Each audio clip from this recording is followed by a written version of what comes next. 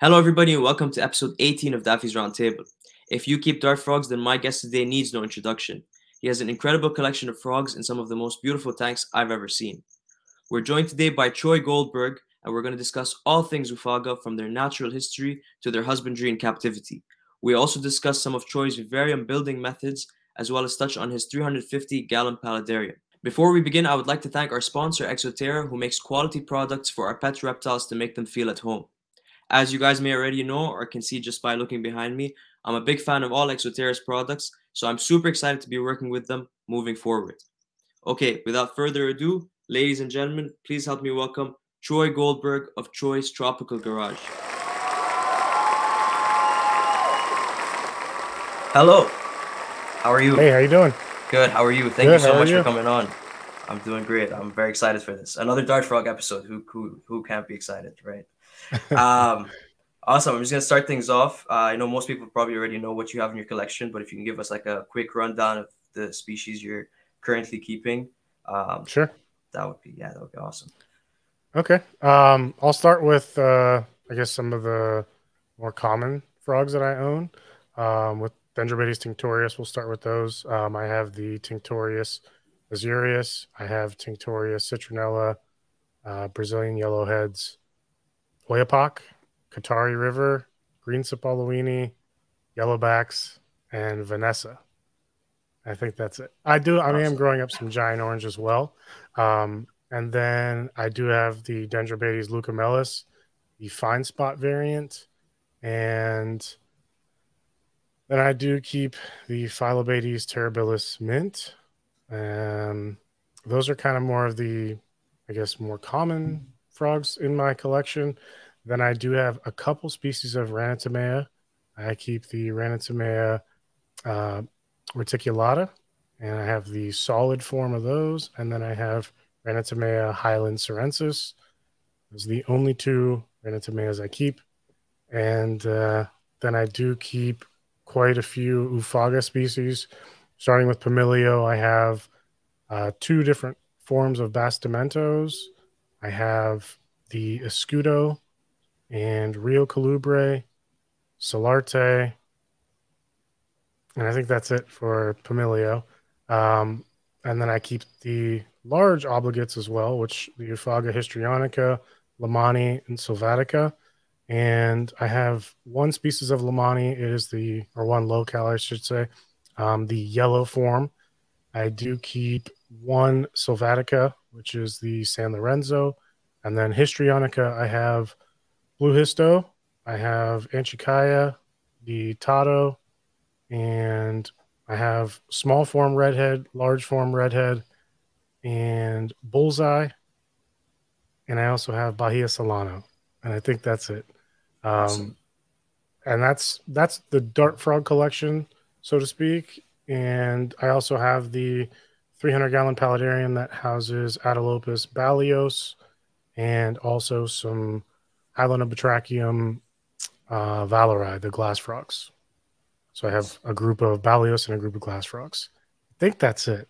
Um, That is awesome. I'm not sure. Yeah, that should be Yeah, it. it must be a tough question to answer. I'm sorry. It's That's awesome. okay. I'm glad you have so many Ufago because I have 100 Ufago questions to ask you. Um, Awesome. but before we get into that, the Highland Syrensis, the Ranitomea Highland Syrensis, is that the same um, locale as the Rio Pachieta? I think it's pronounced. That is not a question for me. Okay, As okay. honestly, I'm not well versed in Ranitomea. I've only kept a few species in 20. This is my 23rd year of keeping dart frogs, and Wow. I've only kept maybe four or five species of them, and so many of their same thing with Pamilio too. Like, it's called one thing for a few years, and then it gets the taxonomy gets switched, and something it starts getting called something like that. Just recently happened last week with some of the Fantasticus.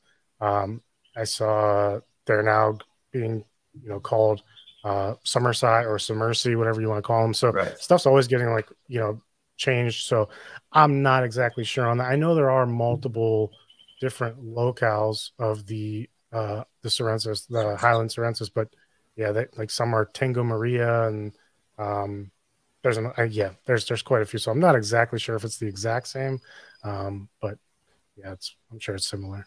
That was just them calling. I know the Sorrents is called. I asked that question because I've heard that there's a difference between breeding speeds because I've seen the Rio Pachieta or whatever, however it's pronounced, and Yeah. Mm-hmm. they breed like rabbits. And then I've also heard people saying that they have another form of Sorrensis that breed really slow. I only keep the Ranitomi Vanzolini, so I don't know. I was just curious if it was the same species. If it is, good Yeah. luck. Yeah, I mean mine produce pretty well. I don't pull too many of their eggs, just because I got a lot on my hands with the Tinctorius, the Phyllobates, and the Lufaga. So if I find a baby in their tank, I kind of let them raise their own like Pamilio do. So I'm not like pulling many and raising them myself. I think I raised up maybe 10 last year. And the rest I just let them do their own thing in the tank. So Awesome. and yeah, as far as like some species breeding faster than others or being more viable than others, I guess, proactive. I think sometimes certain locales it may be slightly skewed one way toward the other, but Right. I think a lot of it comes down to just particular animals. There may be one locale that's everyone says has a hard time, but then somebody gets a hold of a really really active female and they produce like rabbits. Yeah. So I think some of that just has to do with it can be genetics and stuff like that too. So I usually don't look at something like there's just that species is so hard to breed. I kind of think it's every individual animal is different. Right. And on the topic of locales, we were just talking before the episode, so I'm going to ask you this again. Yeah. You were saying something about how sometimes the locales aren't the actual locales of where the frogs come from. Do you Yeah, want to maybe touch on that a little sure. bit? Like there's some that are Bastimentos, for example. If you go to Bastimentos Island, um, you're going to find Bastimentos there. If you go to Isla Colon or Colon, however you want to say it, you're going to find the Mimitimbi. You're going to find the Drago Colons there. Solarte, you're going to find Solarte there. But there's some locales that don't necessarily have the island name attached to them, and this is just I'm speaking in Pamilio terms. Um, something that we may call, I don't know, a Rambala. I'm not sure. I'm just using an example. I'm not sure if this is actually one, but it may not be the actual locale or where that frog's from. One, to protect, the actual population there. So poachers aren't coming and smuggling those frogs constantly. Also, a lot of the people that collect those frogs, and what I'm going to say here is a lot of it's directed more towards Tinctorius. There's not a whole lot of information on Tinctorius locales, and one of the reasons is the collectors that are collecting these frogs from the wild and making money off them. They don't want to give the exact location of where these frogs are from. Again, from poachers, that's their livelihood. Other people can come take the frogs and take basically money from them. So it's there's quite a few things there, but they may be in the general area. I'm sure there's frogs from French Guiana that may not actually be from French Guiana. Maybe they're from Guyana, and same thing. There's probably frogs from Brazil that actually came in and got exported through Guyana or Right. Suriname. They're right on the border there. So, it's and obviously we know things from Brazil are illegal technically because of the Lacey Yes. Act. So, um, but you just never know the way things were done. I think we've got a good grip on stuff now, but I think back in the 90s, 80s, early 2000s, stuff from Brazil could have been being exported out of Guyanas or Suriname, stuff like that. So, yeah, it's just because I guess getting back to your original question, just because it does have a certain locale attached to it doesn't always mean that that's exactly you go to that area in the jungle doesn't mean that's where you're going to find the frogs. So yeah, it's just an interesting little tidbit there. Yeah, no, I'm sorry for making you repeat that. I just found it so interesting. That's Yeah. I never would. I mean, like obviously, when you get a frog, like I have the Oyapak as well, and the first thing I did was, okay, let me look up the Oyapak River and the Oyapak area, Yep. and like trying to figure it. Now it's the thing is I could have been looking up a completely different area, so it's very interesting to that you say that. Yeah. Um, Yeah. yeah, no, Go sorry, ahead. go ahead. Yeah, no, go ahead. Yeah, I was just gonna say, yeah, there's also different like spellings. Like I think there's a few different spellings of Oyapak, and I um, noticed that as well. there's yeah, it's like so which area is that from? Did they Right, choose that locale because that could confuse people? Because there's correct. multiple different spellings. It's like I'm not gonna go all over the place looking for these things. So it's just things you wonder about. Um, and really the only way to find out is to talk to people that are down there or live down there and actually see where these populations are in the wild. If they can confirm it or not. But again, communication with them, with the people that are down there, isn't always the easiest, and they're also oftentimes not the most willing to just, openly give information to you. So that's presents a challenge there in itself. That's yeah, very very interesting. Um, and then on the topic of locations and areas, Ufaga. I know from watching Mike, Diana, and Adam's videos, and like those trip videos that the Ufaga Pamilio appears to be Yep. very common in like Costa Rica. But where are Yeah. some of the other ones coming from? So, You know, you know, it's the Pamilio are generally all Central America, um, Panama, Costa Rica. I don't think there's any down in like Ecuador or anything like that. That's where all the large obligates are from. The I guess the bulk of the large obligates are coming from Colombia, and then you have companies like Tesoros de Colombia who are sustainably now bringing in frogs that are captive bred down there, and then they ship them here, which is awesome because a lot of those frogs were highly smuggled in the 80s and 90s and completely depleted populations. They're still smuggled today. I think they are the um, a lot of. I guess I don't want to get into a huge debate or anything, but a lot of people in the frog hobby seem to really like put their foot down on a certain Tinctorius from Brazil or a certain, Galactonatus from Brazil.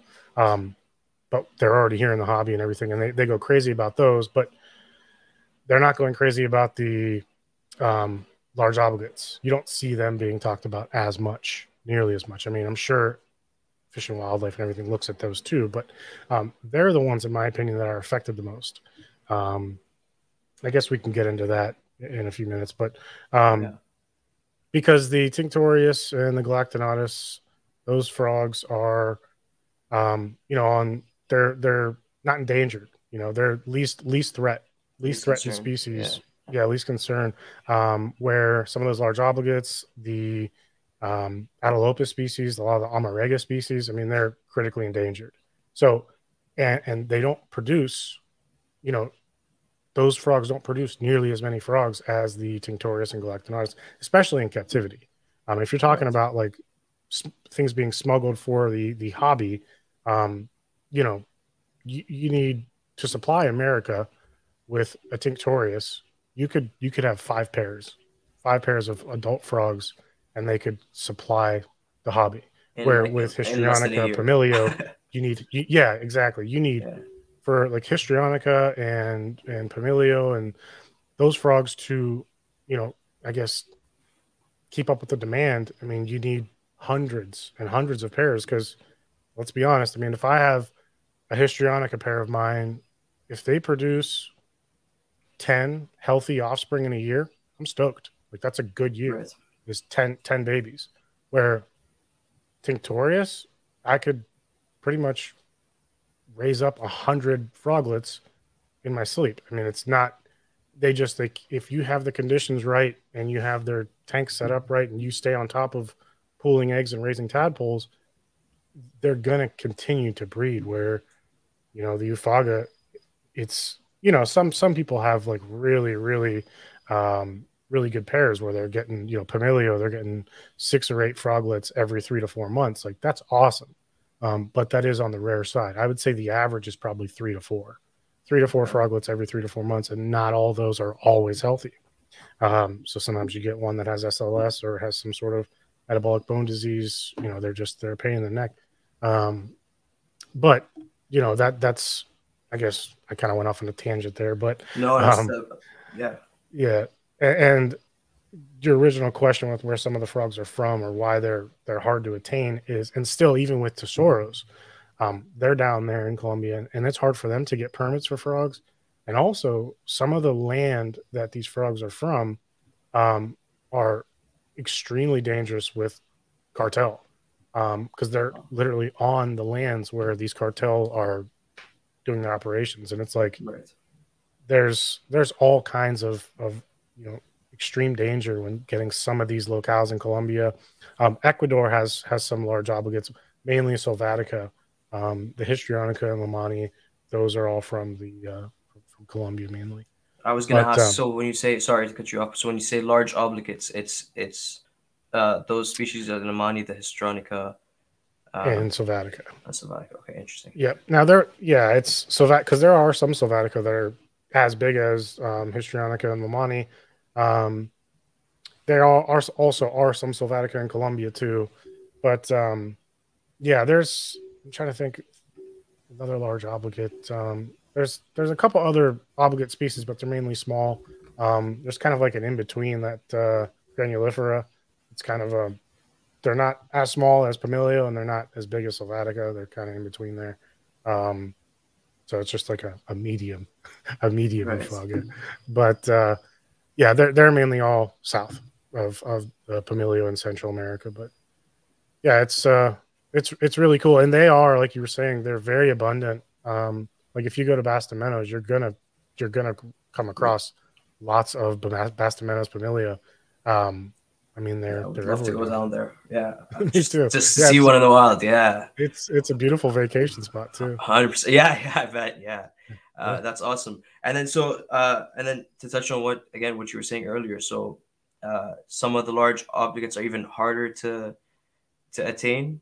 Um, Yeah, and yeah. I mean, is it's that just because they're sorry to again to but no. Go is that ahead. because their populations are also less in the wild than, like, let's say the Pamirs, is again going back to the restrictions in the areas. Yeah, I mean, there's some like, I mean, Lamani, for example, is like the red Lamani.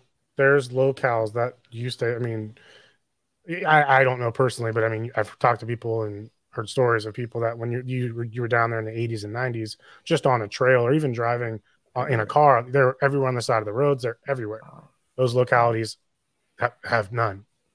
There's okay. nothing there anymore. Um, there is a few locales of the red Lamani still, yellow Lamani.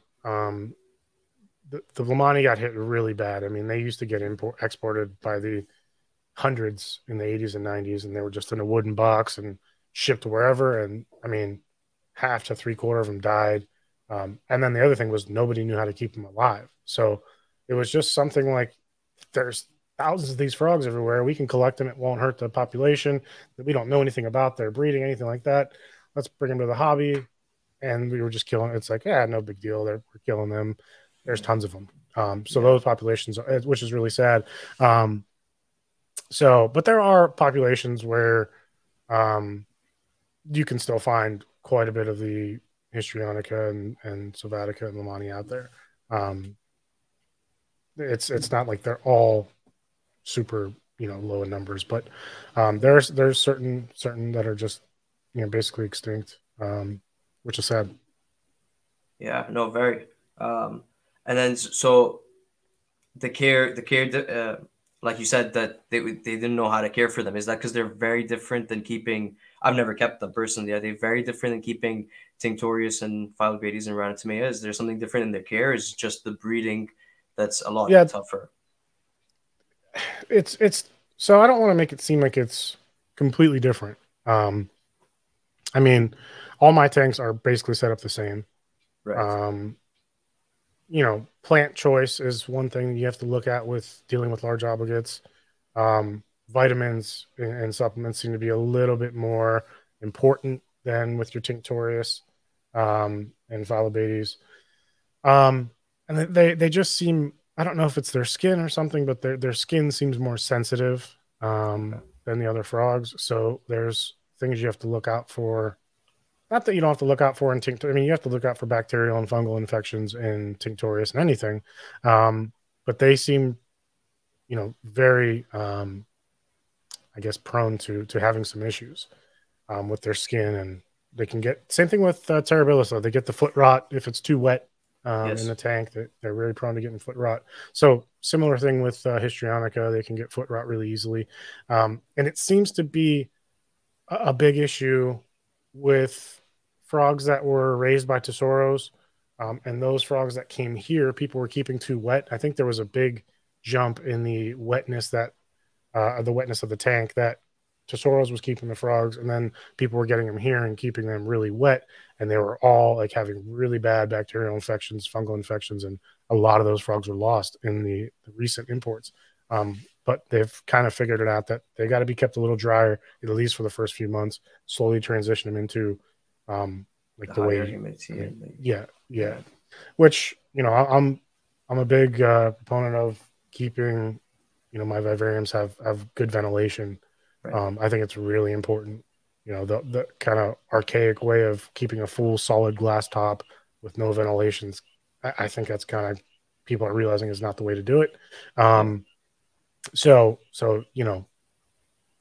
I get this question a lot. People ask me, how often should I miss my tank? And I tell everybody, I tell everyone the same thing. It's different for everybody. It depends on what kind of tanks you have set up, how much ventilation you have set up, your ambient humidity in your room, the ambient temperature in your room. There's all kinds of factors that come into play here.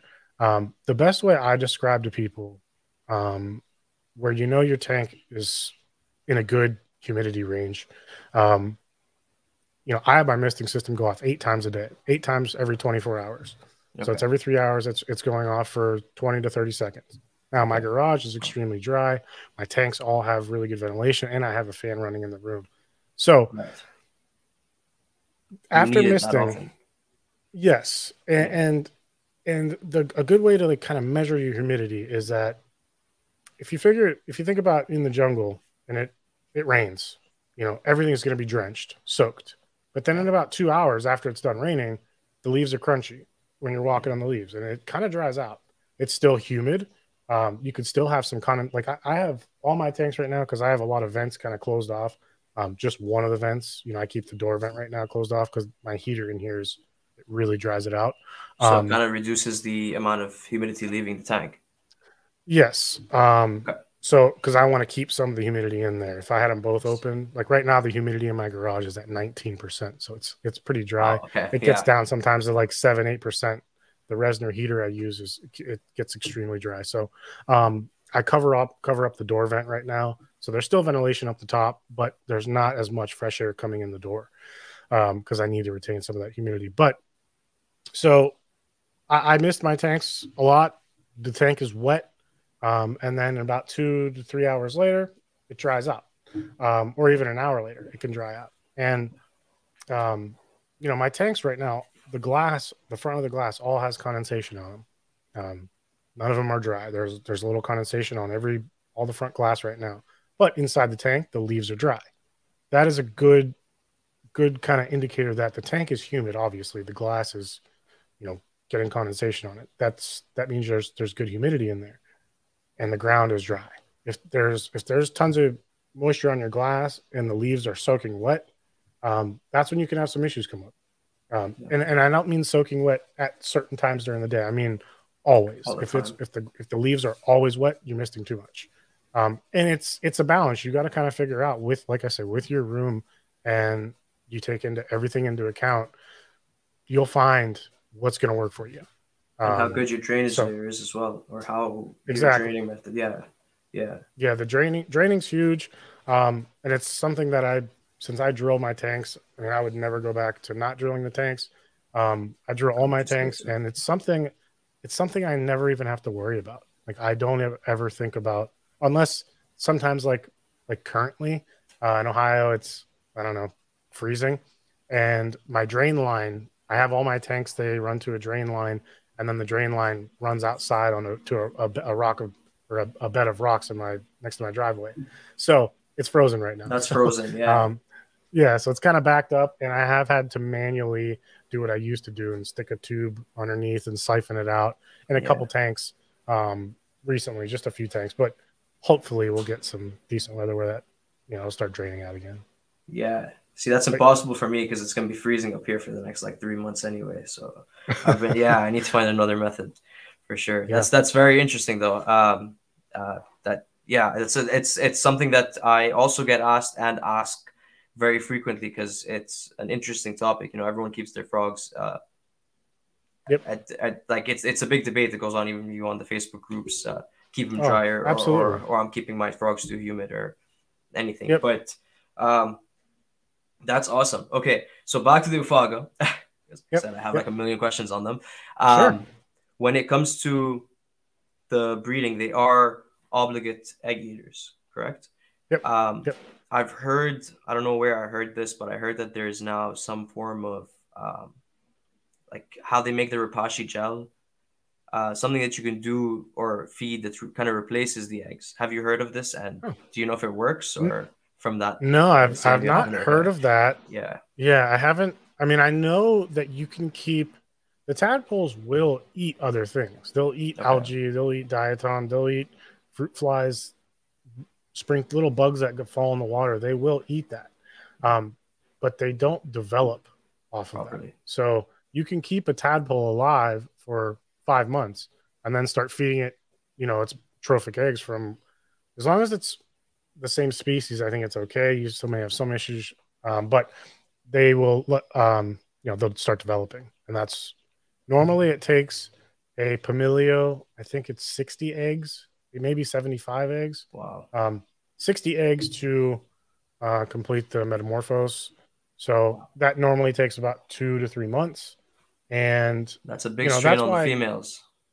big strain. It's Big strain on huge, and, females. and Yeah. that's why like when some people tell me they're like I've my pair got 8 offspring this time. I'm like, holy, like Wow. that's Yeah. 480 eggs. Yeah. That's a ton for just a 2.5 month span. Like that's wild. For like a Someone said tiny, they had tiny two. frog. Yeah, and the history or the Lamani supposedly are 120 eggs. It's double. Um, that's what I've been told. I've not actually seen it myself, but I've had friends tell me that the Lamani it's like double the amount of eggs that Pamilio and Histrionica take. So sometimes they can take longer, and it's more strain on them. So um, yeah, I mean I've bred both, but I don't get to count all the eggs that go in the bromeliad. I For just sure. sometimes Yeah. I can shine a light and see there's and I will say I am impressed sometimes at the amount of eggs that are dropped in that little bromeliad axle at one time. So it's not just one at There's a time. no. There's times Okay. I've seen like 8 to 10 eggs in that just one drop. Yeah. Where if I went the day before and looked in the bromeliad axle, I saw no eggs. Went the next day and there's 10 eggs. There's like a clutch of 10 eggs Wow. sitting there for them to And eat. then So how long does it take them to eat? Do you know, like roughly? I haven't really I didn't document that or anything, so I don't Okay. have like accurate data. Um, but I know because I've raised some myself too with eggs, like not infertile eggs, eggs that were fertilized by the male, but I just still threw them in and they eat them. Wow. Um, Okay. and I used to throw in like 4 to 5 eggs at a time. They'd be gone in a day or even sometimes a few hours. So they do gobble them down, but I raised Lamani, of course. I didn't choose Histrionica to raise by myself. Um, and yeah, it's not something that I could recommend to anybody. It's a lot of work, because you also kind of have to just so that it doesn't make a big mess in the water and foul the water. I was basically taking the yolk out of the um, like, The so it was like like, yeah, dejellying the egg, sort of. basically yes. Wow. And I would do like pull a clutch of 10 eggs, do that, and I'd give each tadpole 2 to 3 eggs. If I found 2 clutches, I'd give them like double the eggs. But yeah, and it's important, I will say too, when you're raising them yourself, the tadpoles, if they're like, because they're young, usually when people do them themselves, they see because there's sometimes your Histrionica and Pumilio, they'll lay clutches like crazy. There's like 10 clutches in the tank, and they only transport 5 tadpoles. So you may have 8 tadpoles sitting in a canister, and you're just like, what, am I just going to let these things dry out and die? Yeah. Which a lot of people do. Or some people try to raise them themselves, and that's what I did. So you're raising these tadpoles from the time they're a day old, and they will not. I noticed they would not eat any eggs. Like I couldn't give them Aratus eggs or Tinctorius eggs or Pumilio eggs. Like they wouldn't eat anything besides the parents' eggs or same species. Like histrionica tadpoles could eat histrionica eggs. That's crazy. I did have them eat Pumilio eggs, but the ones that ate Pumilio eggs, they all had some sort of deformity or deficiency, or they were small. They weren't correct. So I'd say it's very important for the first 4 to 6 weeks, if you're going to raise them yourself, to use species same eggs, and then after that they get some size to them. You can feed them Tinctorius, and I know like a lot of, I think Tesoros, and I know some other people, Europeans, they'll use the Phalobates vittatus eggs because they're like tons of eggs. And I have over 100 frogs. I can confirm I would definitely use them as feeders, like 100%. And that's what a lot of those people, they have the vittatus for, the feeder eggs. Yeah. And they've done it successfully. But again, it's a ton of work. And if you're someone like Tesoros, you're a sustainable farm, like that's what you do. And it's kind of a way of business. And, people that are doing this for a living, I'd say, yeah, it may be worth it to you. If you've got help, that you have someone helping in your frog room and they want to go through and do that, like, sure, go for it. But for me, I don't do this. I'm not a company. This isn't my job. It's a hobby. And I mean, I do make money off it as well, but it's not my main source of income. So to me, I just let the frogs do their thing. That's why one of the things I love about the Oophaga is just you let them do their thing. And it's so interesting watching the whole breeding behavior. And it's always super exciting when you see, even if I've seen a redhead histrionica come out 45 times, the next one is just as exciting. So I'm like, oh, what kind of patterns this one have? It's always fun to see the patterns. And 100%. Yeah, it's really cool. That's I can agree with that. It's super interesting. Again, I haven't kept them yet. I would love to one day, but I would love to see the whole process of the care. So you mentioned they lay about like they'll lay multiple tadpoles at once and only move five tadpoles. They will always 5. Is that just like No, I was just throwing out a number. Sometimes okay. Yeah. Okay. I've had them lay, sorry, the light maybe just changed in here. My neon light just went on. And my misting system is going off now. So I've had them where they've laid, 6 to 10 eggs in they're developing in 4 different canisters. So I'm like, man, I'm going to have a bunch this time. And then I have one frog come out, because they just decided they probably transported, and I would guess if you only have one come out, they may have transported 3 to 6. And then oftentimes they just decide, I don't know if they can sense something or they can tell that something's wrong with the tadpole and they just stop feeding it. Sometimes the tadpoles just die in the water. If the water's real foul, if it doesn't get right, it's because it's important to flush bromeliads.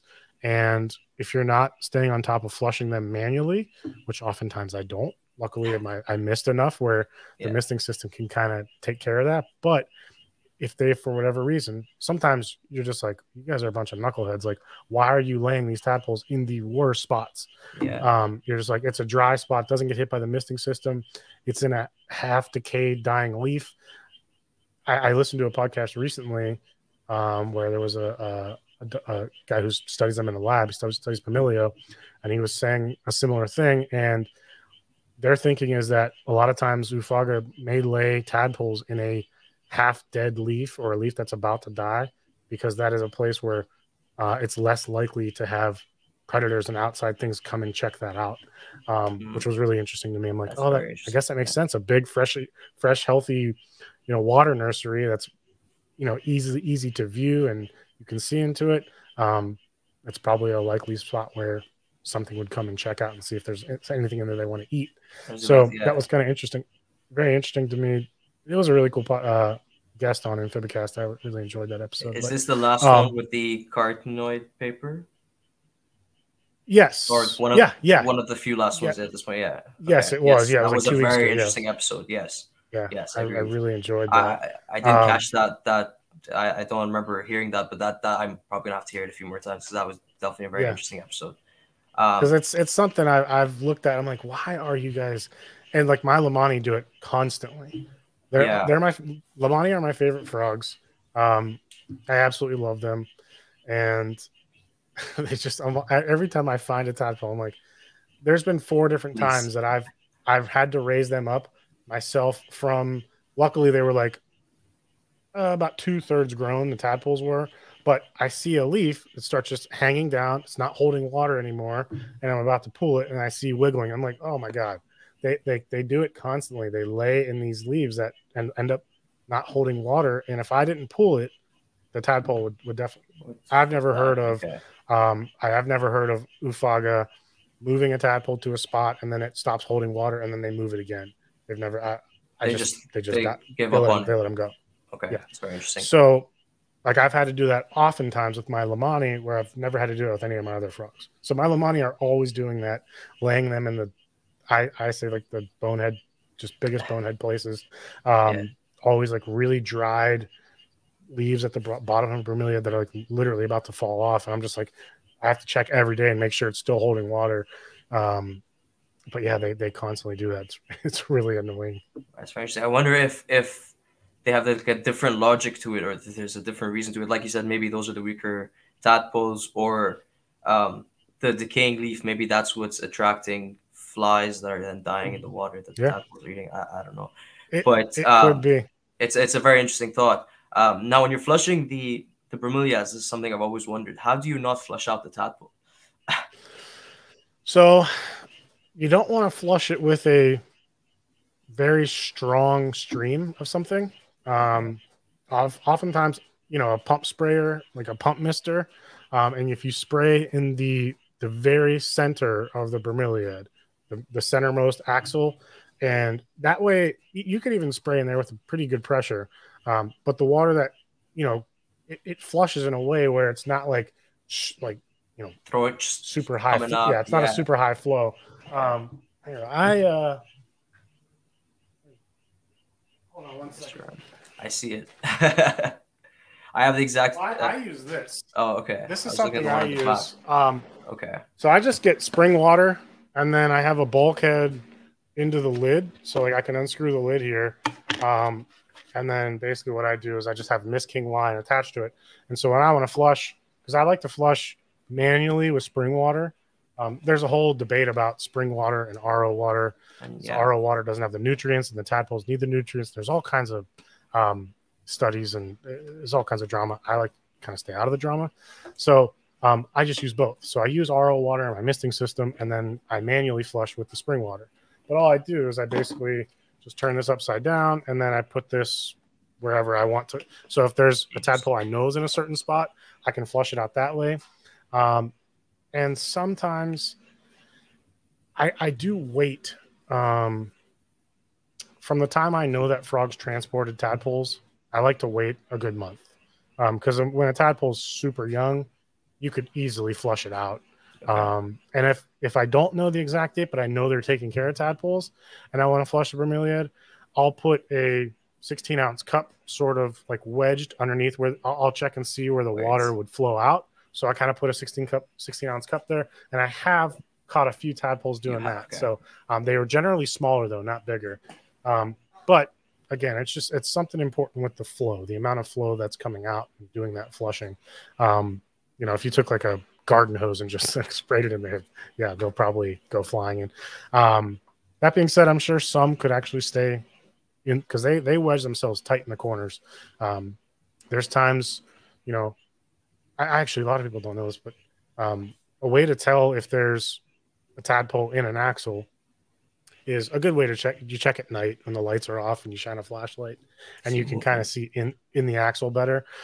You'll see little tiny micro bubbles in that bromeliad, like right along the backside where the water is meeting the next leaf up. You'll see a bunch of little micro bubbles there because that's the actual tadpole swims up and they're breathing air. So they create little bubbles, and the water's usually slightly cloudy. It's not like crystal clear, and that's usually all the eggs and all that stuff in there. So all that cloudiness and nastiness that's in there, that's why I think it's important to kind of flush that stuff out. It's like doing water changes when you're growing them yourself. Pretty much. Yeah. Yeah. It's because I was staying on top of that like crazy when I had them in little cups. But yeah, I do. Now that I think about it, oftentimes when I'm flushing, I do put a 16-ounce cup under the bromeliad also to catch. A lot of times there's still trophic eggs in there. And when I'm looking in the water, that all the water that drained out, there's still eggs. So I'll pull the eggs out with a spoon and just throw them back in the axle where I know there's a tadpole. So like fertile eggs, like. Yeah. Well, it's eggs that it's eggs that they fed. It was the trophic eggs that I flushed out some of those trophic eggs. So I'm like, let me give them back. Yeah. So it's like, it's food. So yeah. But yeah, it's a super interesting process watching the whole thing. And I've been keeping Pumilio for I think 10 years, 9 or 10 years, and I've been keeping Histrionica for 8. And they are all very cool species. The Histrionica I do tend to like more. Mainly it's their behavior and their boldness. I mean, not all Pumilio are shy, but like Bastimentos are incredibly bold for me. They're always out. They do not care if I slide the door open. They don't care if I put a camera in their face. They don't care. Yeah. I see them all the time. But like my Solarte are a little on the shy side. My Escudo they're bold, but they're just so small. Sometimes they're hard to find. When you have a well-planted tank, it's really hard to find them. My Histrionica, it's very rare where I'm like, where are they? They're just always out. And Pumilio will walk. They like kind of strut when they're breeding. Histrionica do. Yeah, it's really cool. Like, a female will be around, male's sitting here calling, and then the female moves, and you'll see. So if she moves this way, he'll go like, he like moves like robotically, and then he'll start strutting and like kind of walking after her, which is cool. But Histrionica kind of do that all the time. Like if they're feeding, if you put flies in, they walk to the food. Now if they're spooked, they'll hop. But oftentimes the Histrionica, Sylvatica, they walk everywhere. And it's silly to say, I've said this before. It makes them seem like they're more intelligent, if that makes any sense. But everything they do, it looks like there's a purpose. Where when you watch Tinctorius, it's like they're just like food. What are you doing? Yeah, 100%. They're just like they're clumsy kind of. The Histrionica are, I don't know, they're just really bold. They're awesome to watch breed. They're so variable in pattern, and there's tons of different colors. They're just so unique. Like the Tado are just such a unique looking frog. Just absolutely awesome. So that's the large obligates have become my favorite over time, but I still love all. I love Pumilio, I love Tinctorius, Phalabates, love them all. So for sure. No, I can imagine that. I got multiple species now, but I still I barely ever see my Vitalis, but when I see them, I'm like, yes, they were the first species I ever got. Maybe a bit of a mistake, but they were. No, that's awesome. Okay, and then before we jump off the Ufaga topic, I've heard a lot about. You mentioned it as well that they need more minerals and vitamins and all of that stuff, and I've heard a lot about the calcium clay. Yeah. Do you use it? So, yes. Yep. Yeah, I use calcium clay. I don't use it like some people use it as an entire substrate. I kind of make little cups. For some of the enclosures, I use like the 8-ounce cup. It's like a wide, short cup. And then I use these like little 2-ounce cups as well. I use these in froglet tubs, or just in tanks, but I just put some of the calcium clay in the cup and I kind of fill it with water, let all the clay absorb the water, and then I kind of bury it so just a little bit of the lip sticks up out of the substrate or sponge filter mat or whatever I'm using. And I absolutely have seen frogs soak it up like often. So I don't know exactly what's going on there, but I know they're seeking it out. A 44-inch wide tank, and I put one of these cups in there, and the frog is sitting directly on this. It's like there's a reason it's often doing that. Nothing about this is enticing looking or like that's it. I don't put it in like a hidden spot. I'll set it right in the middle, and they go and sit on there. And I don't put like food on there. There's nothing that could be basically telling them that there's a reason to go sit here besides something they're soaking up through that pelvic patch. I wonder how they know that it's there as well. Yeah, I wonder that too, or if they're just exploring, or if there's a smell to it or something. I don't know exactly how they know it's there, but I mean, daily I can find some frog in my collection sitting in the clay. I think it seems to be more so females than males. I don't know if it's because the females are using so much. Their vitamins are just depleted from all the trophic eggs they need and all the work that they're doing. But I usually do see females sitting in it, and then also froglets. Because froglets, some of them morph out so tiny, especially with like Pamilio, the Escudo are just unbelievably small. And it takes a while for them to grow, number one. And then number two, it takes a while for them to be able to eat the dusted fruit flies. Sometimes it takes 6 weeks, where 6 weeks without calcium, that's when you get issues like metabolic bone disease. So if the froglets are able to soak up some calcium through the clay and through their pelvic patch when they're young, maybe that's what keeps them, and that's not to say if you don't use clay, it's not like all your frogs are going to have metabolic bone disease, because I didn't use clay for years and I had many healthy frogs. But it's something that I think is the fact that they're constantly soaking it up. There's something going on there. It seems to be benefiting them. It's definitely not hurting them. I kind of do the same thing with UVB. But, I don't know the actual science behind it or the data behind it, that what's actually going on. But, I've heard people talk about the pelvic patch in dart frogs and frogs in general. And I had a buddy, Mike Novi, that was down in Costa Rica, and he's like, yeah, I've seen Pamilio and Auratus literally in 98-degree direct sunlight on a clay patch, sitting there soaking up UVB, and also they've got to be absorbing something from that clay too. Yep. Yeah, that just brings up so many more questions. So do you use it, first of all, do you use it for like your Tinctorius and your Phyllo Base as well, or is it just something you're using with your Euphauga currently? Just using with the Euphauga right now. I'm sure if I did use it with Tinctorius and some of the other frogs, which is probably a good idea, I probably should. I'm sure it would benefit them as well. I mean, the Tinctorius, and the Phyllo Bates too. It's like they're like little bulldogs. They're like heathens. So it's like you could snow cover some Haidii. My Terribilis eat like 5/8-inch crickets. So it's like they're getting tons of calcium. I don't know how much it would actually help them with their bones. Maybe it's got some other thing that could help with maybe egg production or just overall health, maybe. So it's like, I guess it can't hurt to try. And if I notice them sitting there soaking it up, it's like, well, they're using it. They clearly enjoy it. It's like someone giving their frog a little water feature, and they like to sit in it, and they're like, yeah, they like the water. Yeah. It's like, doesn't do anything, but if they sit in there and they seem to like it, then they like it. Makes sense. So that's what it would be more towards me, because I don't really have any issues with metabolic bone disease or like unhealthy offspring and stuff like that with my larger frogs. So, I've had tons of SLS and metabolic bone disease with Euphauga in general. I've had some come out missing a limb, some come out just very bizarre deformities. And that's a common thing. Like people deal with it with Euphaugas.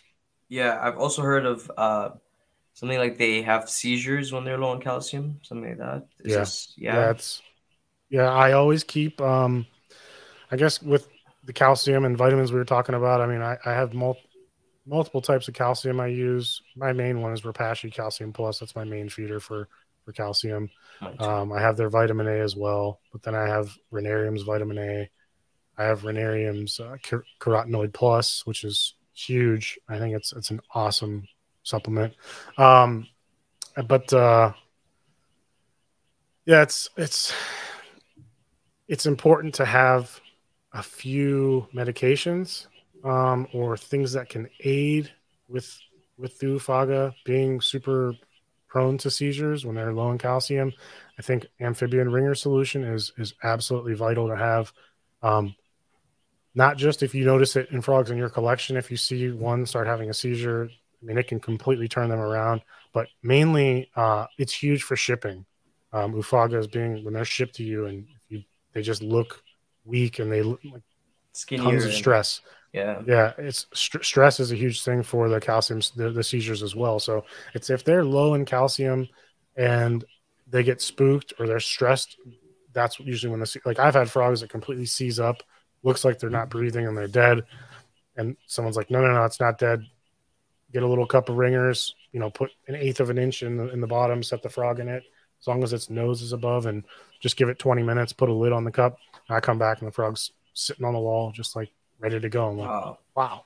So, okay. I mean, frogs that have seemed like they are dead and you put them in the ringers and they bounce back and they, it's a way for them to, it basically balances all their, the electrolytes and everything in their system where they're not having to use stress and having to use some of the vitamins that they normally would use just to breathe, to stay alive. Yeah. So it balances their whole system. I also think calcium gluconate is a very important thing to have. I get it from Frogs and Things. It's a company here, and he sends a little bottle, and it's got the already measured out powder in it. You just fill it with reverse osmosis water, shake it up, let it dissolve, and then it's great to use for froglets that may not be eating calcium or not absorbing enough calcium through the clay. You just mist the frog and then put 1 drop of the calcium gluconate on its back, and it's a way for them to get calcium.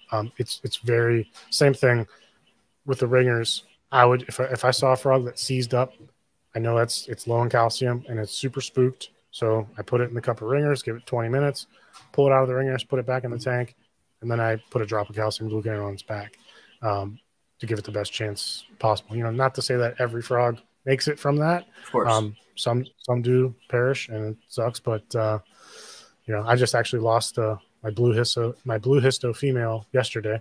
Found it drowned in a bromeliad. Okay. And you don't know if it was this. I mean, those things happen in forests, but you don't know if it was. I had a suspicion. Yeah, no, I don't. I had a suspicion something was up with the tank or with that frog, because it was just being more reclusive. It was normally always out eating, but it wasn't coming out and eating as much. But I did see it eat, and every time I did see it, it looked like a healthy weight, looked good.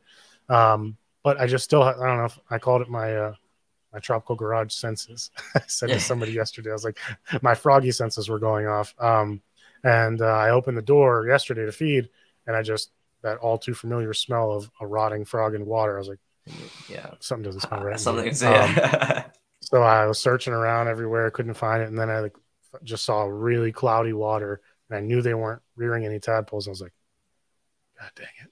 And then, it just looked completely healthy, still had a healthy weight. It's just no lesions or wounds or anything. So I don't know what happened, but it's something that happens with Oophaga adults. It's something that happens with Oophaga froglets. Sometimes you just find them drowned in bromeliad. There's no rhyme or reason to it. That it's almost impossible to see why it happened unless you watch that frog go in the water and drown in there. For all I know, it could have got spooked by something, could have got spooked by me and went down in the water and possibly had a seizure and never came out and just drowned in the water. Right. But it's something that happens, and you just, it's one of the, large obligate keeping isn't all fun and games. Yeah. There's a lot. It's definitely the most rewarding species when they do successfully produce, and it's just because they're kind of the pinnacle of the dart frog hobby, and so they reproduce, and you get healthy, viable offspring. You're just like, man, I feel really good about this. And then when you lose an adult for no reason, you're just like, that's a What did I do $1,500 wrong? to $2,000 frog I just Yeah, lost yeah, and don't know why. And it looked, it makes you start second guessing yeah. everything. Like, did I do something wrong? But then like the other frog in the tank is fine. So you're just like, I don't think so. It's one of those Just things. something that Sometimes happens. Yeah, Ufaga, yep, yep, yeah, they can be very sensitive, and that's kind of, I guess, part of the reason of why they're also a lot more expensive. Um, there's just things can happen, and the numbers you get is the other thing. I mean, it's just harder to breed. Yeah, there's just low numbers. Yep, yep, low numbers. I guess I don't even tell people. I usually tell people they're not that hard to breed. They're not that hard to get to reproduce. The difficult part is getting racing the healthy, babies. viable offspring, and Yeah, then getting those offspring from day one to day 4 is the most challenging part about keeping large obligates. Or Pamilio, I'd say day 1 to day even 60. more. Wow, Um, they're wow. usually fine after 60 days. They're usually fine. I've had histrionica that 3 months in, they're beautiful, healthy frogs. Like, sweet, I think I'm out of the woods. And in 2 weeks, they get skinny and die. And I'm just like, what? They won't eat. They won't take anything. Giving them supplements, giving them calcium gluconate, they just Nothing. wither away and they die. And I mean, I treat them for if it's some sort of parasite. I've treated them for nothing. It's just like people tell. There's like the 4 month marker. Once they hit 4 months, they seem to be okay. Yeah, But yeah, it's just so weird how 3 months a frog's super chunky, healthy, doing everything it's supposed to be doing, and then in 2 weeks it just it just for no drops out. reason. You don't change anything. You don't add anything to the tank. You don't remove the frog from where you just keep it where it was, and it Same was doing great. routine. And then yep, just goes to crap. You just don't. There's no rhyme or reason to it, and that's the frustrating part. It's just sometimes there's just nothing you can do. So happens. Yeah, I keep mountain horn dart frogs. Wow, that nothing I said there made sense. I keep mountain horn dragons, and Okay.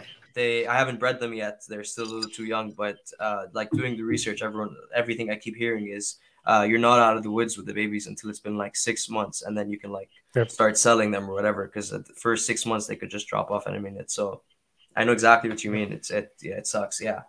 Um, Yeah. that no, that's okay. So maybe to move away from that, and maybe to move away from Yeah. the Ufaga a little bit. You also Sure. breed Tinctorius. Yep. Um, what are your opinions on raising the tadpoles communally? I know you So do it. yeah. Do you have success with it? Because I'm getting Yeah. tired of I many cups. I did that for years. I Yeah, did the single cup I did single cup from 2006 to 2010. And then I started doing tackle boxes. I was getting little tackle boxes and I had little compartments, but compartments. Yeah, basically same idea as single yeah, cup. But it did take up less space because I could stack them. that's smart. Yeah, Um, and I did that for a while. And then I started doing the communally raised. And there's a couple pros and cons to it. I don't even know if I consider it really a con, but some people might. Some people that do it for a business. The best way I could say it is that the actual morphlets, the frogs coming out of the water, were double the size, double the power, double the strength. I mean, possibly triple. Like they were so much bigger, then raising them hardier. alone. Yes, yeah. I mean, they could jump like frogs I raised in a cup by themselves. When the day out of the water, they may be able to hop like a couple inches, like 2 inches or so, maybe. Um, Day one, it may have took 10 to 10 to 20 days to where they could jump like a substantial amount, and they were eating pretty regularly. Yeah, The community raised ones, day one, they can jump 10, 15 inches. Like they're like fully developed interesting. frogs. Even with the tail, they can jump. They're so much stronger and bigger. Um, and they Why do also you think seem to that take. is? I don't know if it's a survival of the fittest thing. Um, Okay. I don't know if it's the flight or fight response. I don't exactly know what's causing them to be larger. Um, they also morph out. They metamorphose much quicker. It's usually about 50 to 60 days rather than like 90. So they're morphing out quicker. You don't get all of them though. There still is some cannibalism that goes on. You know, once in a while I'll see a dead tadpole that it's half shredded up by the other tadpoles that ate it. Maybe it was just a weak one or something, or it was going to die anyways. So I don't exactly know.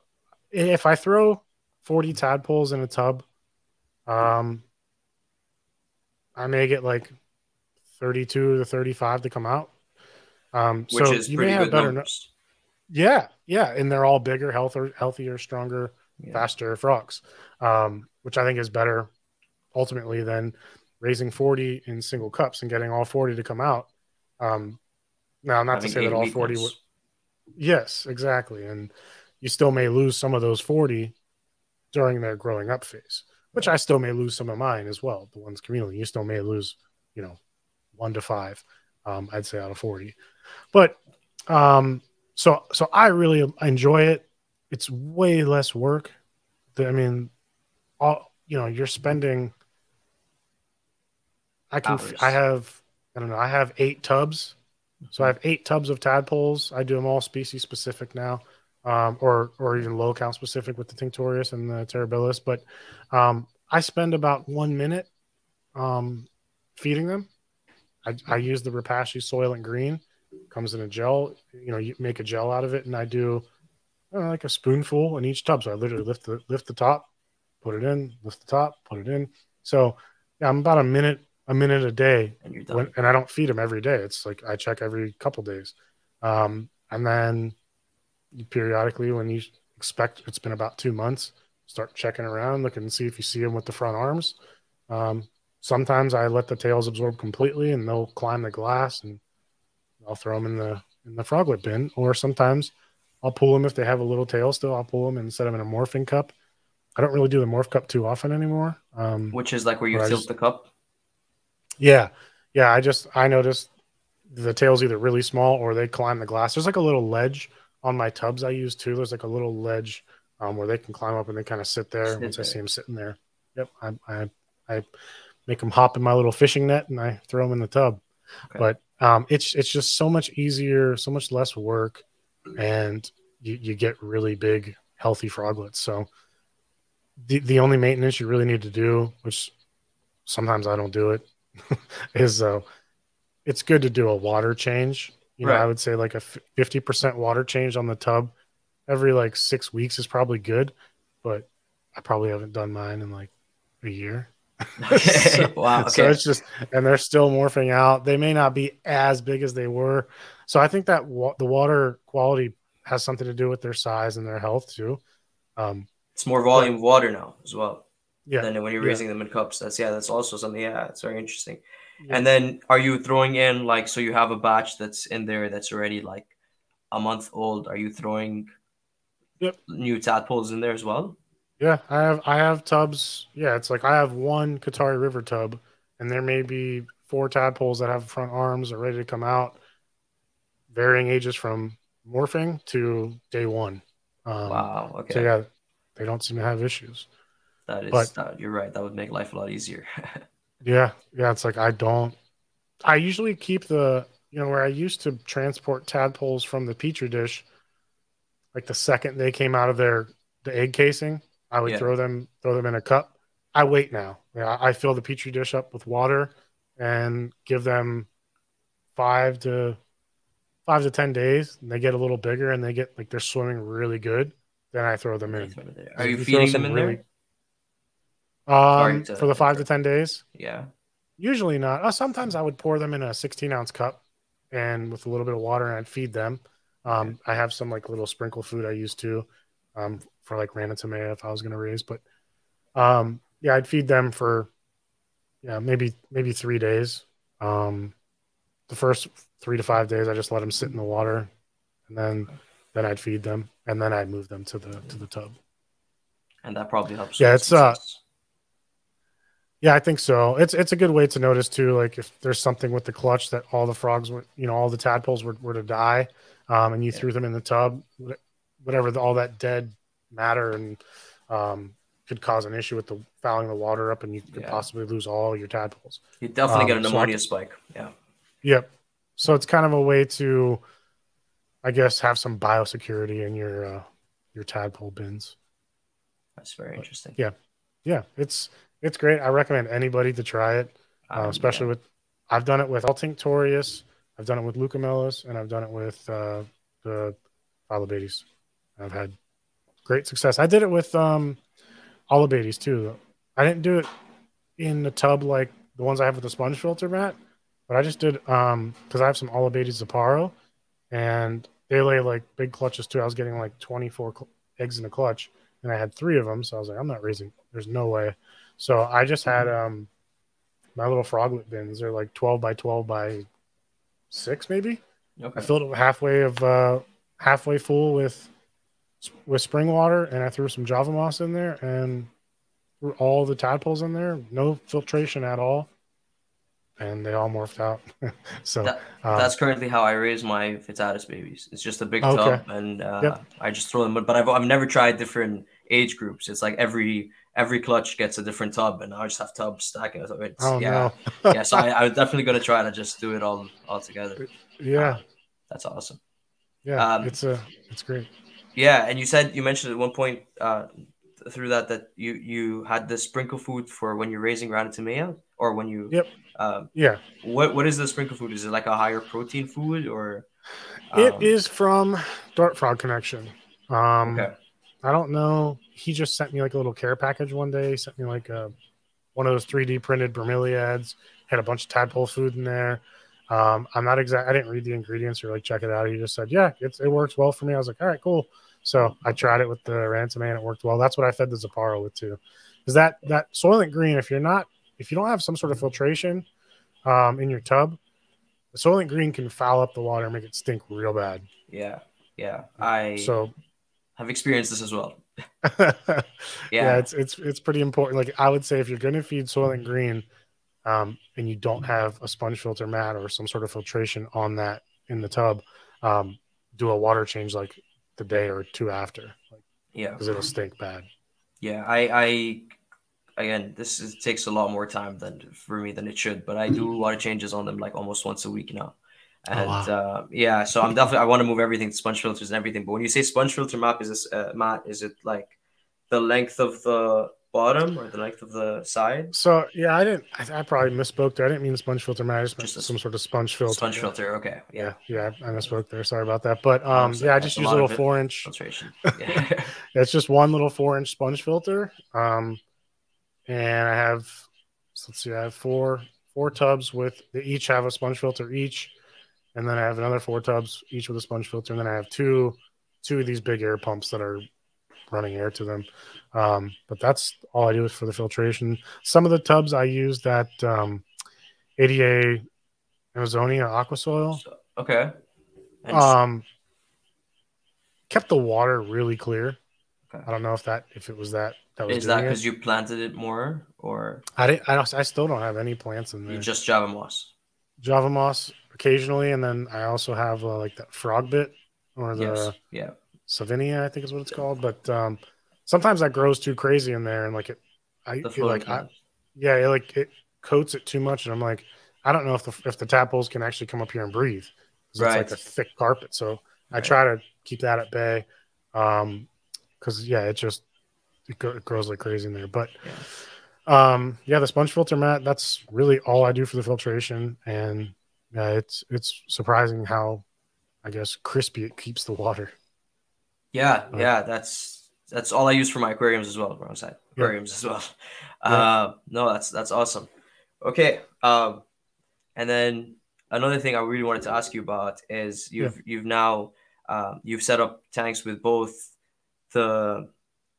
like regular substrate, like an ABG mix and whatever, and what's now known as the Troy Goldberg method, the sponge filters, or not the sponge filters, but the sponge mats and whatever. What are you finding the biggest differences are, and would you recommend more people switch to? I only use ABG mix currently. Would you recommend more people switch to using the sponge mat? I think it's whatever you're comfortable or whatever you're used to doing. If you're, they both work. I've the majority of my tanks are some sort of false bottom, either grow stones or the leakables or hydroton, whatever, that drainage layer, and then ABG on top. That's the majority of my tanks. But because I just recently started doing the sponge filter the past, I don't know, 2 years or 2.5 years. Right. I absolutely love the sponge filter, Matt. I can tell you this: any tanks that I build from now till whenever, until there's something gives me a reason, I'm going to continue using the sponge filter. Okay. I think in cost, it's about the same as ABG. It's cleaner. If you ever need to gut a tank, you just pull the sponge mat out, Yeah. pull it out. It drains obviously very well. It's a filter pad, so water percolates through it extremely well. I do think it's important to use the correct, I guess, porosity, or they call it the PPI, which is the Mhm. pers per inch. I like the lower number, like the 10 to 15 PPI. Water percolates through it really easily. Where like the 30 PPI is like almost like it feels to me like similar to even like kind of the sponge here, Yeah. or like speaker foam. Yeah. It's really fine, and water can kind of pool up on top of it and take a while. Yeah, it takes a while for it to percolate through. So I think it's important to use the correct PPI. But what's awesome about it for me is I mean the weight. It's obviously lighter than Right. 2 gallons of ABG soaked in water and moisture. It's way lighter. If you want to use a water feature, that water doesn't have to, a waterfall doesn't have to touch ABG and It's just get going through dirty. more Just filtration, technically. Yep, more filtration. It'll be cleaner. Um, and what I really like about it in terms of scaping a tank is, when you scape a tank with ABG or the ground area and you make hills, like those hills eventually deteriorate over time, and you have to put Right. more ABG back in. Oftentimes they just kind of don't sit after they get moisture and everything, and all the isopods and springtails break everything down. It just kind of gets back down to a flat level, Yeah. unless you have like an extreme hill you make. With this, you can carve it extremely easy to whatever landscape, shape, form you ever want to have, and it's never going to lose that shape. So Right. it's very easy to do too. Just stacking it up, and then you're literally shaving it with those little snap blades I use. It's just extremely easy to do, and you can create an interesting scape on the ground as well, Yeah. not just the background. Most Right. vivarium, it's an interesting background. Everyone considers the hardscape all the background, and then the ground's just a flat piece of dirt. Is how it is. But if you go in the jungle, it's not just a flat piece of dirt. There's There's all kinds elevation. of there's root structures, all kinds of stuff. So you can actually create. I mean, if I wanted to, I could create tons of root structures with the foam and just kind of carve it around and do whatever I want on the ground area. And then keep going into the And background too. yep, Yeah. it's just an extremely awesome product. And I use it for also some of my old tanks that I used to do backgrounds on. I wouldn't. Now what I do is after I carve the foam down, I put silicone. I make like a silicone edge, and I right where the foam meets the glass, and I silicone all that, because if the foam wants to pull away, silicone sticks extremely well to glass. It bonds with glass, so it's not going to pull away. So before, areas of my background would pull off the glass and create a gap. Frogs could get back there, anything could get back there. So I use the sponge mat as plugs. So if I have any area that starts coming away, I just take that sponge and just shove it in there, and it fills that void. Or if I pull a big bromeliad out and it's got all kinds of root structures and pulls a bunch of foam, I can use that to kind of fill it, and it's black, so it doesn't like show like yellow and white or whatever color foam you use. So, and then I can cover that with moss or plants or whatever. So I use it for a lot more than just the sponge mat that, for the substrate area. But yeah, I mean, it's so easy to do too. I mean, when you do a drainage layer and then a substrate layer, where this is acting as both, it's acting as your drainage and your substrate. You literally just cut it to shape, set it in the tank, and you can be done. If you don't feel like you can be done with it. And I just top it. I've done some where I just topped with a very thin layer of sphagnum moss. I've done some where I've done no sphagnum moss, no live moss, just literally leaf litter on top of it. And eventually the early leaves, they kind of turns Substrate into kind a of, substrate. yeah, Basically it yeah, breaks down and yeah. the fresh leaves on top. So that's actually probably the most naturalistic to how it is in the jungle. I mean, you've got wet leaves on the bottom that are kind of the substrate. There's like hardly any nutrients in the substrate in the jungle, and then you have the fresh leaves on top. So I have ones like that, and then I have the ones that everyone seems to like the most, are the ones where I use the low growing tropical moss right on top, and then I do leaf litter in certain areas there. But that seems to be the style that most people, I get asked about the most. People really like the moss, and Yeah. I they want to mean, know what moss I use, and I'm just not allowed to say. you're not allowed to say. my Okay. my source that I've asked him, and he just said, please do not leak. I don't want anyone hitting me up for moss. I was like, all right, Don't leak the source, or don't leak the type of moss. the source. Oh, okay. The only type of moss, it's definitely, it's a tropical moss. He calls it low growing tropical moss, Okay. Interesting. and Okay. so I use that. And then he also has some Ricardia species of liverwort, which is That's what I use. that's Incredible. awesome. That's the Incredible. best. It's Yeah. it's the coolest looking for sure. Yeah. It's once it gets going on a piece of cork Yeah. bark or something, it's incredible. Yeah. That doesn't do well on the ground for me though.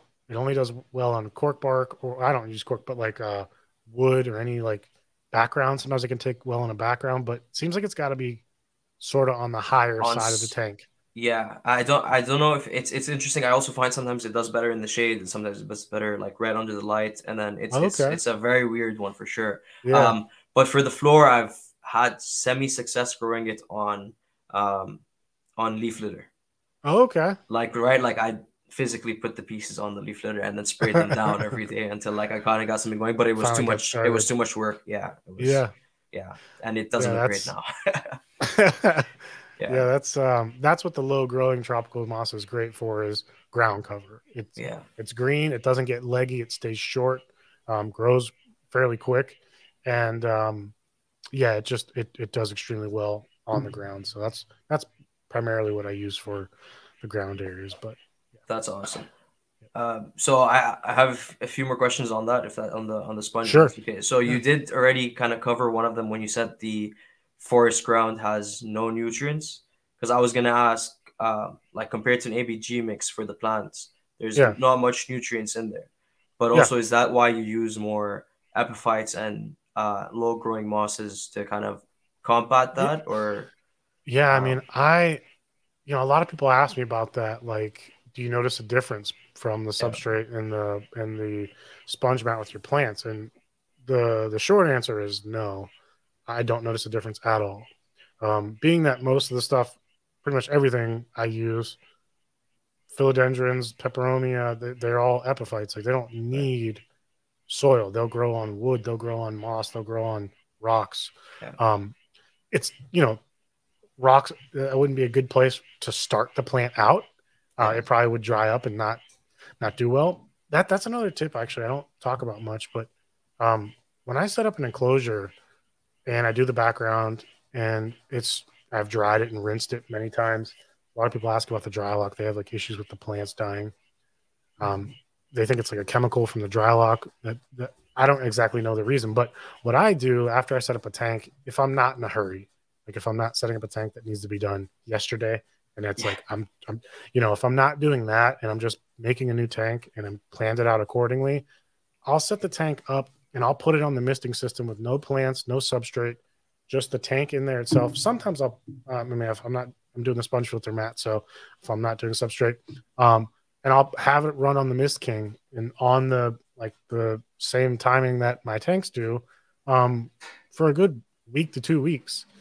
What that does is it rinses the background even further, and it also lets the wood and whatever in the tank kind of get saturated. Because that dry lock, I believe it does absorb some water. And so I think what happens when people are having plants die quickly after they set up a tank and they do the dry lock background, I think what's happening is they set up the tank, they rinse it a few times, like, all right, I'm done. They put it on the rack, and then right from day one, they plant it. And then it's absorbing a lot of that water. And I think the plants are just drying out is what's going on there. So like with my 300 gallon that I did, I had that set up on the misting system for like 2.5, 3 weeks before I even put a plant in it. And it had the water running in the bottom, it had the waterfalls running. So I didn't lose a single plant from being in contact with dry log when I planted it. So I think that's part of it. And I think it's huge for especially people like that want to grow moss.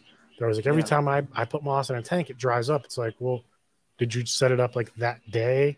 You set up the background? Because if that wood is wet and it's absorbed, then when you moss spray a has all tank the water needs. Exactly. So that's, I think, very important. But getting back to the question, sorry about that tangent again. But getting back to the question, I've had some plant people, like when I send them a picture and they're like, oh, I see that it's got some chlorosis on that plant, it's starting to yellow there on the leaf. And I'm like, well, yeah, that happens with ABG too. Like plants leaves don't live forever. A leaf lives for a few months, sometimes a year.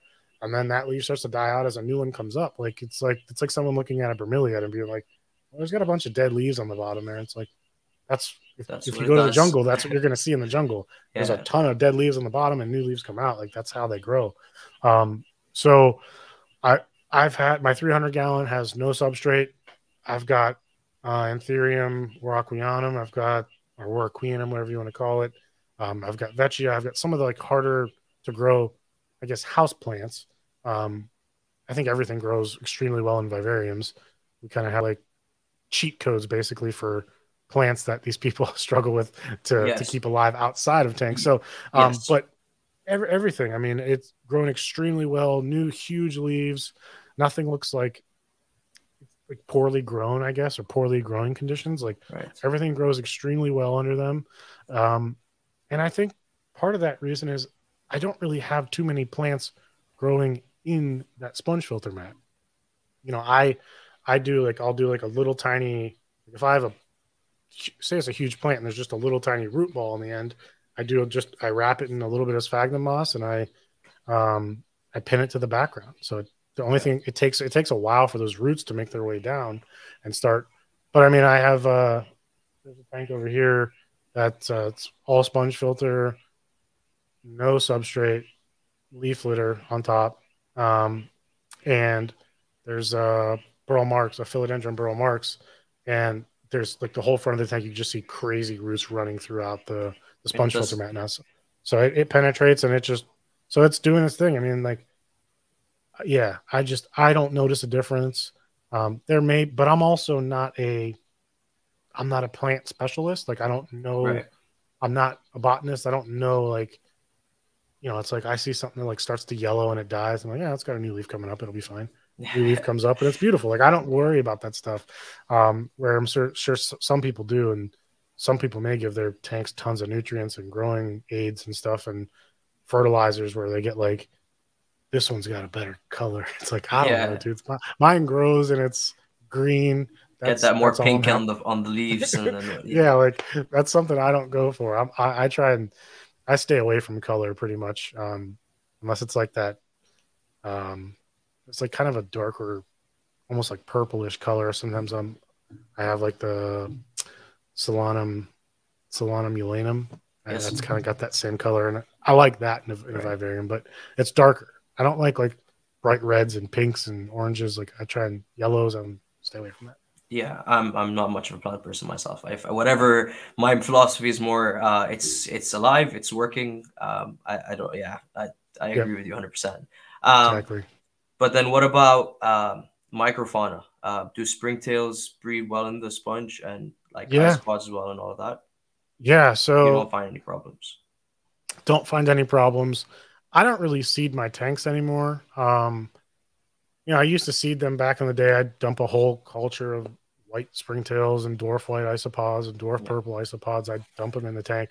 I don't do it anymore because a lot of the time I'm transplanting plants from, and they just, like, all my tanks have microfauna. There's also these little blue springtails, or they call them chrome. They're like the real shiny little, I shine a light in there, like they're in the tank. There's isopods I didn't put in there. Like there's all kinds of stuff in there that I didn't put there. It just comes with leaf. I don't know if it's coming on the leaf litter, coming on plants, coming on the moss that I get.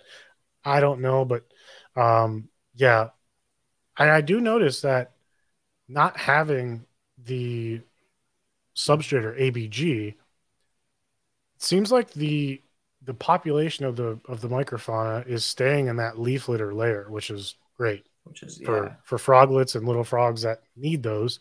They're not buried under the substrate. And it the substrate or the sponge filter mat, being it's so porous, it's kind of like, I mean, it's just there's tons of surface area for them to breed and congregate and do whatever on. If they want to drop down to the water level, it's great. The worst thing about the false bottoms with like the egg crate is that when springtails fall under, they sit there and they just float. Unless you flood the tank, they're not going to get back up. So it's just like it. So that's why I stopped using that years ago, and I started using like grow stones, which is similar to the Leica or lava rock. So that's why I started using that. But then when I started using this, I'm like, it's the same thing, and it's even lighter. It's cheaper, and I don't need substrate. I can just so it's like that's why there's so many pros for it for me. Yeah. I can't really find the cons. So you don't even put anything under it. It's just all the way to the bottom. It's just sponge. How, I don't know if this makes a difference, but how many inches do you use? I'm not a size guy. No. If it's so most of my tanks have like a 4-inch substrate or a 4-inch substrate dam. Okay. Some of them have a 6-inch, but I probably do in the front, the very most like the fronter edge, like what you can see, I try to keep that at like 2 inches. As long as the 2 inches is above my drainage hole. And then I kind of slope it up towards the back just because that creates more depth. But yeah, it's whatever you want it to be. In the 300 gallon, I did do the false bottom, like a riser, because there's 8 inches of water in the bottom. And I didn't want, if that was all sponge filter mat, I felt that it's creating a lot of possible potential dead spots that could, harbor cyanobacteria or whatever. So I have had cyanobacteria issues with tanks, but I feel like with vivariums, I've had cyanobacteria issues with any water feature, not just the sponge filter mat. Any feature I've ever done in a vivarium has had some sort of cyanobacteria. Right. Yep. I've never had it not show up. So that's a problem. People have asked, like, do you have cyanobacteria issues with it? It's like, yeah, I have, but I have it with I've never had a vivarium. Yeah, it's everything I do in a vivarium, it seems to get that cyanobacteria. So do you have a method of basing it? I did try the ChemiClean. I did the ChemiClean a couple times. Seemed to work. In the 300 gallon, I had a little bit of it in this one section, like farthest from the outflow from the sump. And so I did add a power head to see if like the flow, adding more flow would help, which it did, but I still had a little bit. What I did is I changed my light cycle to exactly 12 hours. Made it shorter, yeah. My vivariums, like my breeder tanks, sometimes I don't get to come out here till like 8, 9 o'clock at night. So you leave them on? Yeah. So I was running 10 a.m. to 1 a.m. was my light cycle out here. But now I think I have these ones are set. That's still, yeah, these ones are still 10 a.m. to 1 a.m., but the big 300 gallon is 11 a.m. to 11 p.m. Okay. And doing that seemed to help significantly. Like I have very, very little cyanobacteria where it's just like literally like a 1 or 2 square inches on the bottom and I have no fish in there or anything. So I don't really have I have the sump and everything running, but I don't have, the bioload from the fishes or anything like that. But I'm going to be adding fish soon. And so we'll see how that goes. But yeah, the tanks, the vivariums that I had cyanobacteria, and it would be like the entire water section was covered in it, like the entire water section. So I think a big part of that is that light cycle, though. Really shallow water, really bright lights, running for 15 hours a day. I think it's kind of impossible to not get it under those conditions. Okay. Yep. First of all, I'm really glad to hear you say that because I also come in here really late at night and keep my lights on longer than they should be. So Just a quick reroute. Do you think that affects the frogs and their breeding habits? No, I think I think they adapt just like anything else. If someone has a light cycle, they turn their lights on at 6 a.m. and they're out at 6 p.m., the frogs will understand. You know, and like some people are really strict about like feeding times. Like they feed their frogs every, Mondays, Wednesdays, Fridays, sometimes Sunday. And it's like I feed at 3 p.m.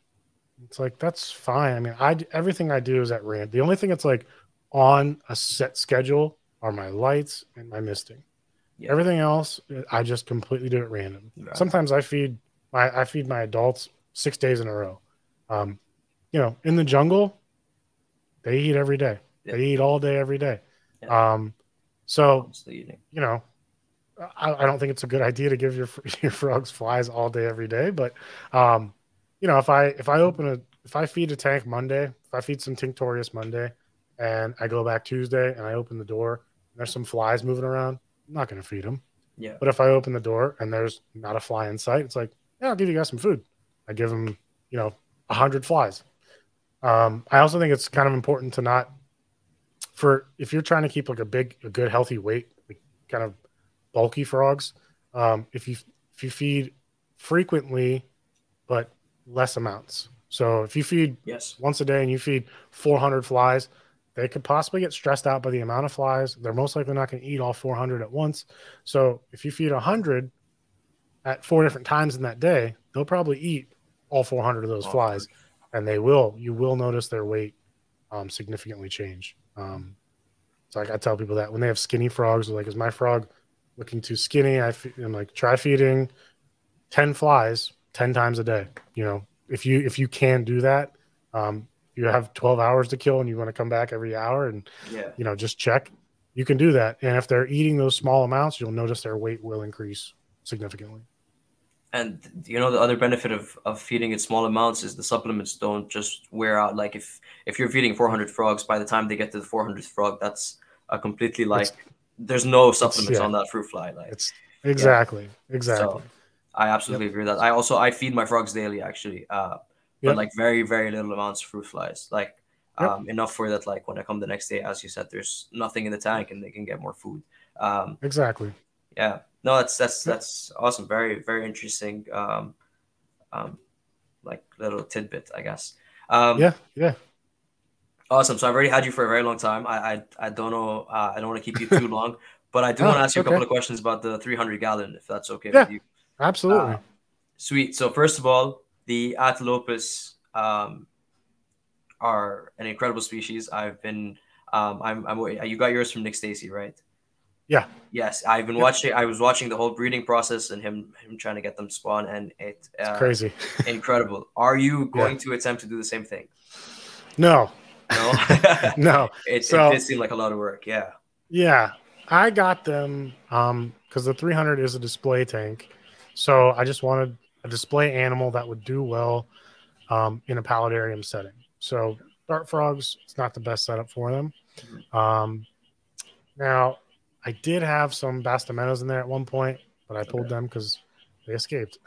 That was one thing I learned with a 4 foot tall tank. When you slide that door open, there's that much more room for them to jump out. Yeah. So that was an issue. So I took those out. They took themselves out. Yeah. Two of them got out, and I was like, all right, that's enough. I'm moving the other ones. I got the Atelopus because they're bold. They walk. They have the cool little call, and then they do the little hand waving that they do because they like to hang around noisy streams and waterfalls. So normally, then their call isn't very loud. It's like a real faint whistle, and that's why they wave, because most females or other males wouldn't hear that, so they do the wave to show like the Have you seen it yet? Call. I have seen the wave. It's super cool to see. I'm a little surprised by them because mine are predominantly arboreal. They stay up in the big leaves a lot. They're not down on the ground too often. I see a couple females down there once in a while feeding, but most of the time they're all up in the leaves, pretty much where the glass frogs spend their time. But It's just the different time switch. The glass frogs are up at night, and these guys are up during the day. I have 10 Atelopus Balios. I have I think it's a 6.4, and then I have the 5 Valorai, which I've had breeding. They bred, and I had a viable clutch from them, which is cool. In the 300 gallon. Mm-hmm. Did you just find the tadpoles in the water section? No, I found the eggs. They found it. Okay. So, I didn't pull the eggs, and I think the tadpoles that got in the water area, there's a couple little gaps from my riser, and I think they got behind, so I couldn't really monitor them. But they may still be in there, maybe alive. Glass frogs take forever, because Nick Stacy sent me a clutch of glass frogs, and he sent me that back in like April. I just had my first 2 come out of the water like 2 weeks ago. So it takes a long time, and I raised them in a tub, not with a sponge filter. I did a canister filter on them. Okay. But yeah, they take a long time. So the tadpoles could still be alive in there, eating whatever algae and diatoms are in the tank. But I really I really wouldn't know. They're so small when they morph out, or when they break out of the egg. But the Atelopus are a really cool species. And what's great about them for a paludarium setting is that, especially with glass frogs too, is that they both eat the same. Like, they both can eat high DI fruit flies, and for their entire life, it's all they need. So originally I was going to do red-eyed tree frogs in the tank, and then like Pamilio blue jeans, because they share habitat in the wild. So I figured I could do it here. But the issue I ran into was crickets, because red eyes will take some big crickets, and then if the blue jeans, if they're sleeping at night, their crickets have a tendency, or potential to chew on them, which nobody wants that. So that was something I didn't feel like battling. I knew I could have did it if I would have did like a floating feeder, where the red eyes would just basically eat. That's the only place they'd eat the crickets. But like in the water. Yes. Yeah. Okay, so the crickets really couldn't get out, and they couldn't climb the background or do whatever. That's pretty much the only way I could have did it. And to me, nothing about that seems just natural. You're battling crickets in the water as well, like dead crickets in the exactly. Yeah. So I was just like, maybe I should look for a different species. And then I was just going to do only Cruzio Hylocrispidopus. Going to do a big group of them, and then I decided that tree frogs in a display tank are kind of the worst kind of they're the worst candidate, because you're only going to see them at night. So I still want to do a tank for Craspies at some point, but it won't be a big giant display. It'll just be a cool little display. Maybe I'll do it for my son's room or something. But, something easier to clean too, because they go all over the glass. All over. So yeah, those were the issues I ran into. And then I was talking to Nick one day, and just like, do you think the Balios would do good in here? He's like, that's absolutely a perfect setup for them. I was like, sweet. Done. Let's do it. Send me some. So so we worked that deal out, and I asked him. He's like, "Are you planning on breeding them?" I was like, "No, just for display purposes." He's like, "Well, I mean, they have gone in Plexus multiple times. Since you've had them? Yes. Yeah. Wow. Okay. I found multiple males, multiple females in Plexus. Never found eggs, although I also haven't really looked super well for eggs. Nick said that I think the Arlington Zoo, I think they breed them, or somewhere in Texas. Maybe it's Fort Wayne. I can't remember, but somewhere in some zoo, some establishment, they breed their Atelopus in big groups in a big tank in a big paludarium. He's like, your setup, the fact that you have the sump, you have really good water quality, you absolutely they could survive in there. So that's pretty much where I'm going with it. If they breed and they lay eggs in here, I'll hope for the best, but I'm not. It's not something that's not like a goal of mine. I guess the goal was to have something breed in there, and the glass frogs already did. So that was there. Cool. You go. Yeah. And now the group of tadpoles the group of glass frog tadpoles that Nick sent you, are they also going into the 300? Yeah, I already put the two that morphed out. I already put them in. Okay. There's still like 5 or 6 more. So yeah, if they make it, I'll throw them in too. So yeah, that was I put a picture up on Instagram a couple weeks ago of a little one on the glass, and you can see its tail. It was it looked like it was like glowing green. It's pretty cool. I think I did see that one. Yes, I think I did see that. Yeah, that's one of Nick's babies that got added, and I saw them. So yeah, it was like 2 or 3 weeks ago when I took that picture. It was right around New Year's, I remember, and then I just saw one last week in there. It absorbed the tail. It's eating. So sweet. Yeah. Awesome. Are they the same species of tree frog as the ones you? Yeah, they're both Valerii. Yep. Perfect. Okay, that's awesome. Or Valorii, however you want to say it. Awesome. And then, is there any? I know you already said fish. First of all, do you know what kind of fish you're planning to put in there? Yeah, so I'm doing a trade with a really big famous YouTuber, in the, I guess, vivarium hobby world. He's massive, and he lives an hour from me. So we are trading some frogs for some fish, and he gave me like a group of fish to choose from. And I don't know anything about fish. Like, I've never kept fish. I know nothing. But I just literally, he was like, these fish will all do well with these groups. So I chose Celestial Pearl Danios. I think I know who this is. Okay. Go ahead. And then I chose, I forget which Cory cat, but there's some Cory cats and then some Amano shrimp. So he said they'll do absolutely well. And so he went and got fish for me, and he is acclimating them. And he's going to, I don't know, whenever he drives over here, he's going to drop the fish off. And he said he wants to pick my brain about vivariums and planting. And then he's going to do his tank. And then I'm going to take the frogs to him and see his setup. So that should be pretty cool. I'm not going to guess on air, but I'm going to hold on 1 second. Guess afterwards. Something happened. My Siri popped up and I couldn't hear what you said. What was that last part you said? Oh, sorry. I said I'm not gonna try to guess on air, but I might try to throw a few guesses at you afterwards because I'm very curious. And also, there's somebody that's in that space that I'm just gonna say I've been waiting for that person to get dart frogs for a very long time. So my fingers are crossed that. You're probably right. You're probably right. I think everyone's been waiting for him to get them. Sweet.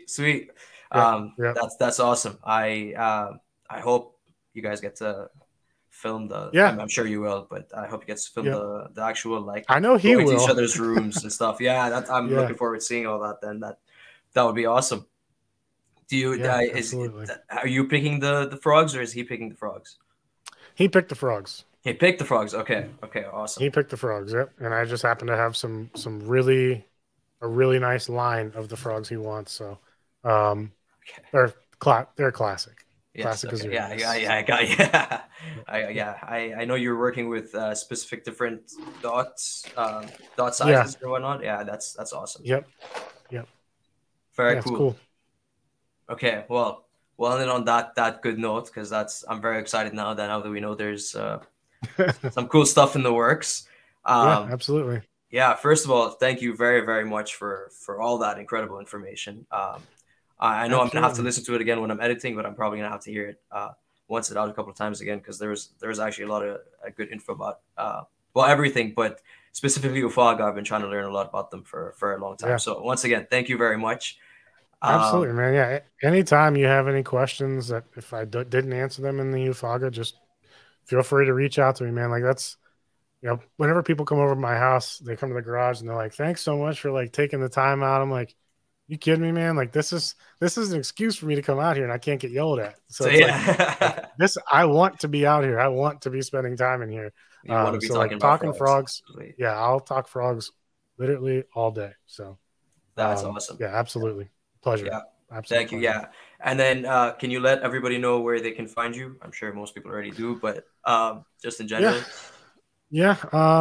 YouTube, Troy's Tropical Garage, or Troy Goldberg's Tropical Garage. I was just featured in one of Adam's videos, which was like a huge surprise to me. I saw that you were the first or the second name to go up, right? I did. Yeah. I did see that. I was so not expecting it. I was like, what? Sweet. There you go. So and then on Instagram, Ufauga Histrionica. That's it. Facebook, Troy Goldberg. Hit me up. So yeah, those are my connects. And I'll have all those links as always in the show below. My info, Daffy's Reptiles, on all social medias as well. Daffy's Roundtable for the podcast.